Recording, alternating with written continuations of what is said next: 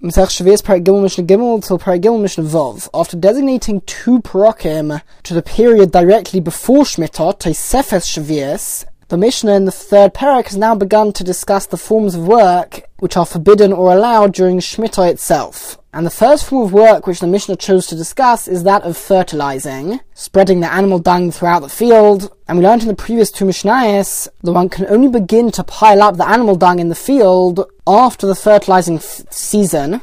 So after the people would regularly fertilize the field, so that it does not appear as if you're fertilizing the field. And even when you are allowed to pile up the dung, according to the Chachomim, you cannot have more than 3 piles. And according to Rabbi Shimon you can, but according to both the Chachom and Rabbi Shimon, each pile must be the size of 10 containers each. So since they're massive piles, it's clear that you're not actually fertilizing the field, rather you're just storing the dung there for the meanwhile. Now Mishnah Gimel will elaborate on those 2 opinions, the Chachom and Rabbi Shimon. I'm also going to see a 3rd opinion, that of Rabbi Meir. So the Mishnah begins,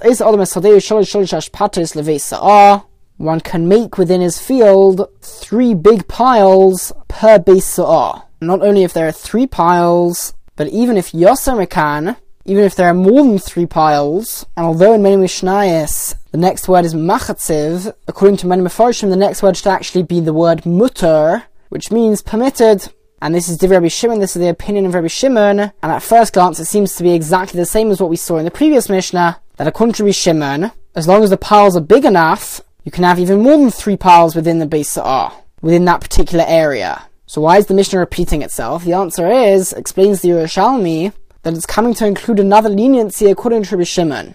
And that is that the truth is, according to Rabbi Shimon, each pile does not need to be so big. In the previous Mishnah we implied that Rabbi Shimon agrees with the Chachomim that each pile must contain at least 10 containers of dung. However, Rabbi Shimon himself never said that, and the truth is Rabbi Shimon holds that as long as each pile contains 3 containers full of dung, that's considered big enough that it does not look like you're fertilizing the field, and you can have as many of those piles as you like within a Beis Sa'ah.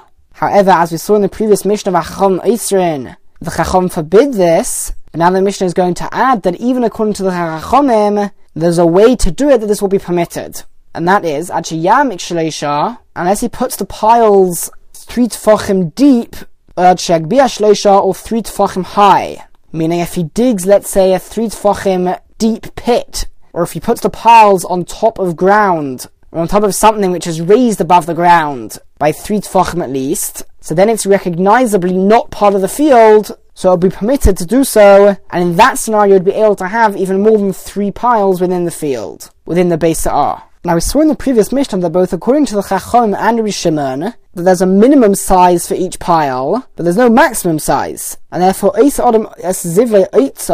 one can make his fertilizer into a pile of storage, meaning that he can pile up the fertilizer and the dung as high as he likes. Because really the bigger it is, the more recognizable it is that it's no longer part of the field, and that it's not actually being used now to fertilize the field. However, on this point, Rabbi Meir comes in as a 3rd opinion, and Rabbi Meir forbids this, unless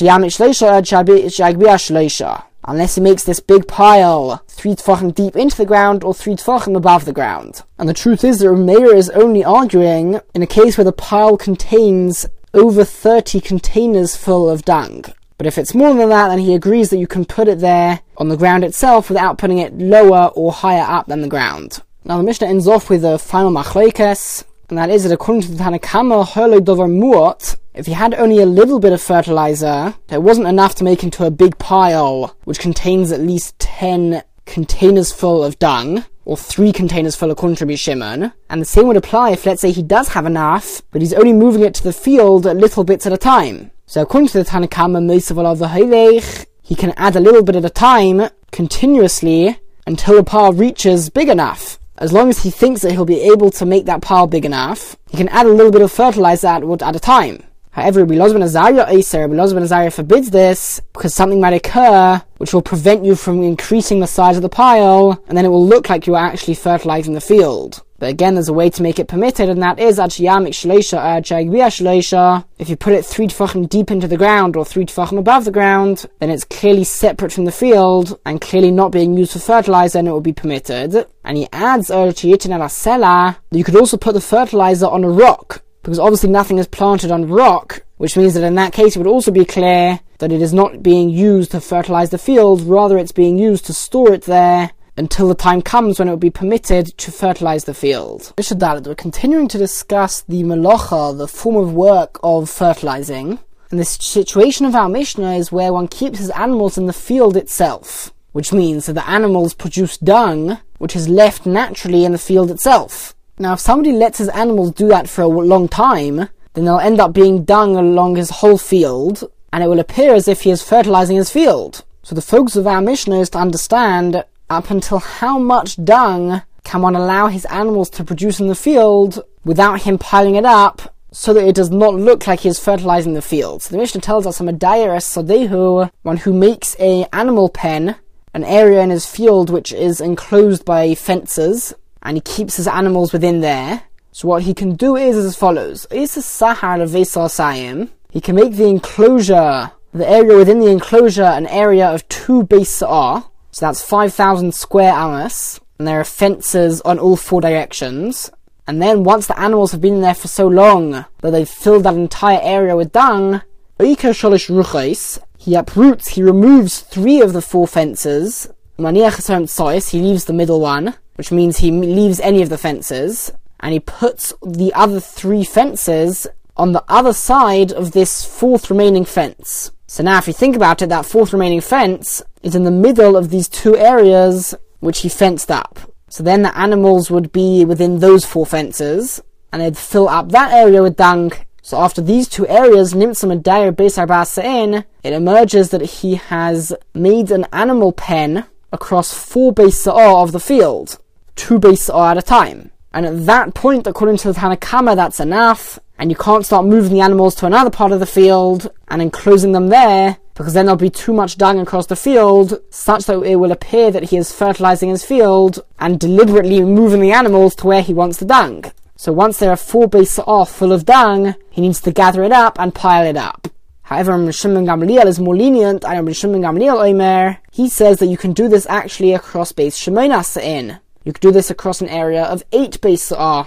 Only once there are 8 beis sa'ah, which are full of dung, only then does it appear as if he is deliberately fertilizing his field.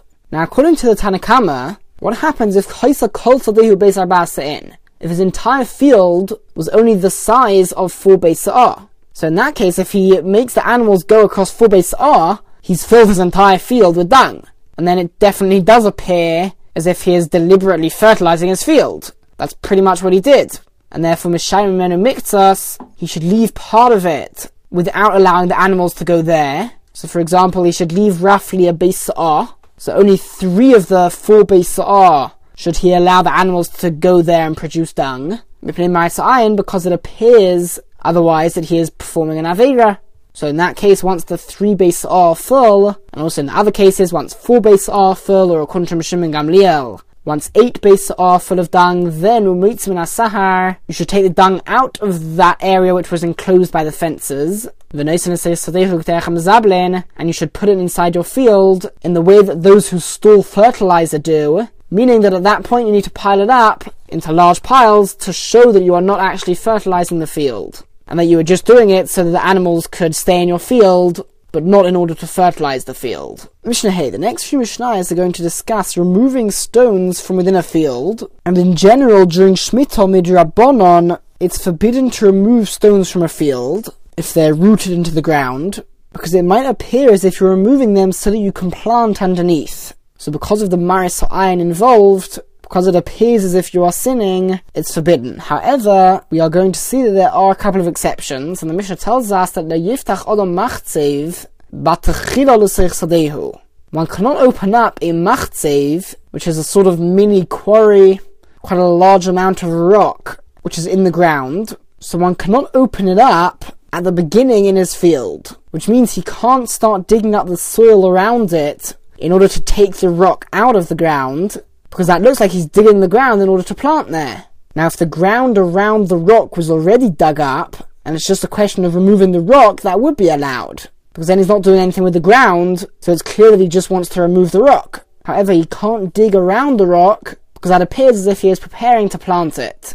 Ad sheyiyu bai shalish murbios, unless there are 3 rows of rock, one behind the other, and each row of rock, shehin sholish al sholish, are 3 by 3 amos al rum sholish, with a height of 3 amos. So each row really is made up of 3 rows, so altogether there are 9 stones within each row, and since there are 3 rows, so altogether shi'ur and esem v'sheva avonim, their amount is 27 stones altogether, and the Mishnah is telling us that if there are 27 stones, where the ground around those 27 stones has already been dug up, it's already been pushed to the side, so the rock is already sort of emerging from the ground, and it's no longer totally rooted in the ground, so then he would be able to dig and push the ground a bit more, because then it's clear that he is trying to remove the stone from the field, from the ground, because a lot of the rock is already removed from the ground. But if not that much rock is removed from the ground, then it will be forbidden to start removing it by digging around it in the ground, because it does not necessarily look like you are removing the stones, rather you could just be preparing that area to be planted. Mishnah Vov, this is a continuation of the same topic, but this time the stones are already above the ground, because we're discussing Goder, a fence which is made up of stones. So just to come and remove the stones, it appears as if you're doing so that you can plant that area. But if Goder sheyesh bei eser avonim shomaser yishnaim shenayim, if it's a stone fence which contains at least 10 stones which require 2 people to carry each one, meaning if there are 10 very large stones as part of this fence, then that sort of fence is not usually removed in order for someone to plant there, and therefore people will not think that you're doing so that it can be planted. So ha'eli yonatelu, those huge big stones, as well as really the rest of the stones of that fence, can be taken, because that sort of a fence is not generally moved in order to plant there, so there's no ma'aser ayin involved. And sheer Goder, the size of the fence which we're talking about, has to be at least 10 tfachim, at least 10 tfachim high from the ground. But pachis mekain, if it's less than that, so either if the fence is smaller, or if there aren't that many stones, or if the size of the stones are smaller, then machtzev, it is similar to the quarry which we discussed in the previous Mishnah, such that you cannot necessarily just remove the stones. You can remove the top part of the wall, but you can't totally remove the stones. All you can do is remove the top stones until where they are less than a tefach above the ground. But you've got to leave the bottom part of the wall, the bottom stones attached to the ground, because a small stone fence was sometimes removed in order to be planted, and therefore there is ma'aser ayin, so you would not be able to totally remove the stone fence. Now some understand this to also be referring to the previous Mishnah, that if there are less than 3 rows of stones, then you can cut away the stones, but not all of them. Now the Mishnah says, when are these words said, there are all these conditions for somebody to be able to remove stones, and the question applies to both the previous Mishnah and our Mishnah. That's only M'terich Shaloi, if he's removing stones from within his own field. But if he's removing stones from his friend's field, then Masharetz and Eitel, or Yitol, whatever he wants he can take, because people will not think that he's removing the stones so that he can plant there, because it's somebody else's field. So obviously he's not going to plant in that field. And the Mishnah goes on, furthermore, when are these words said? Only was Shavias. If he hasn't begun to remove the stones before Shavias, before the Shemitah year itself. But if he began to remove the stones, or to remove the ground around the stones or above the stones from before Shemitah, then it's already clear that he is doing so not in order to plant the ground, but just to remove the stones, and therefore Masharetz and Noitel, whatever he wants he can take even during Shemitah itself, because it's clear that he is removing the stones for the stone's sake, and not in order to plant the ground.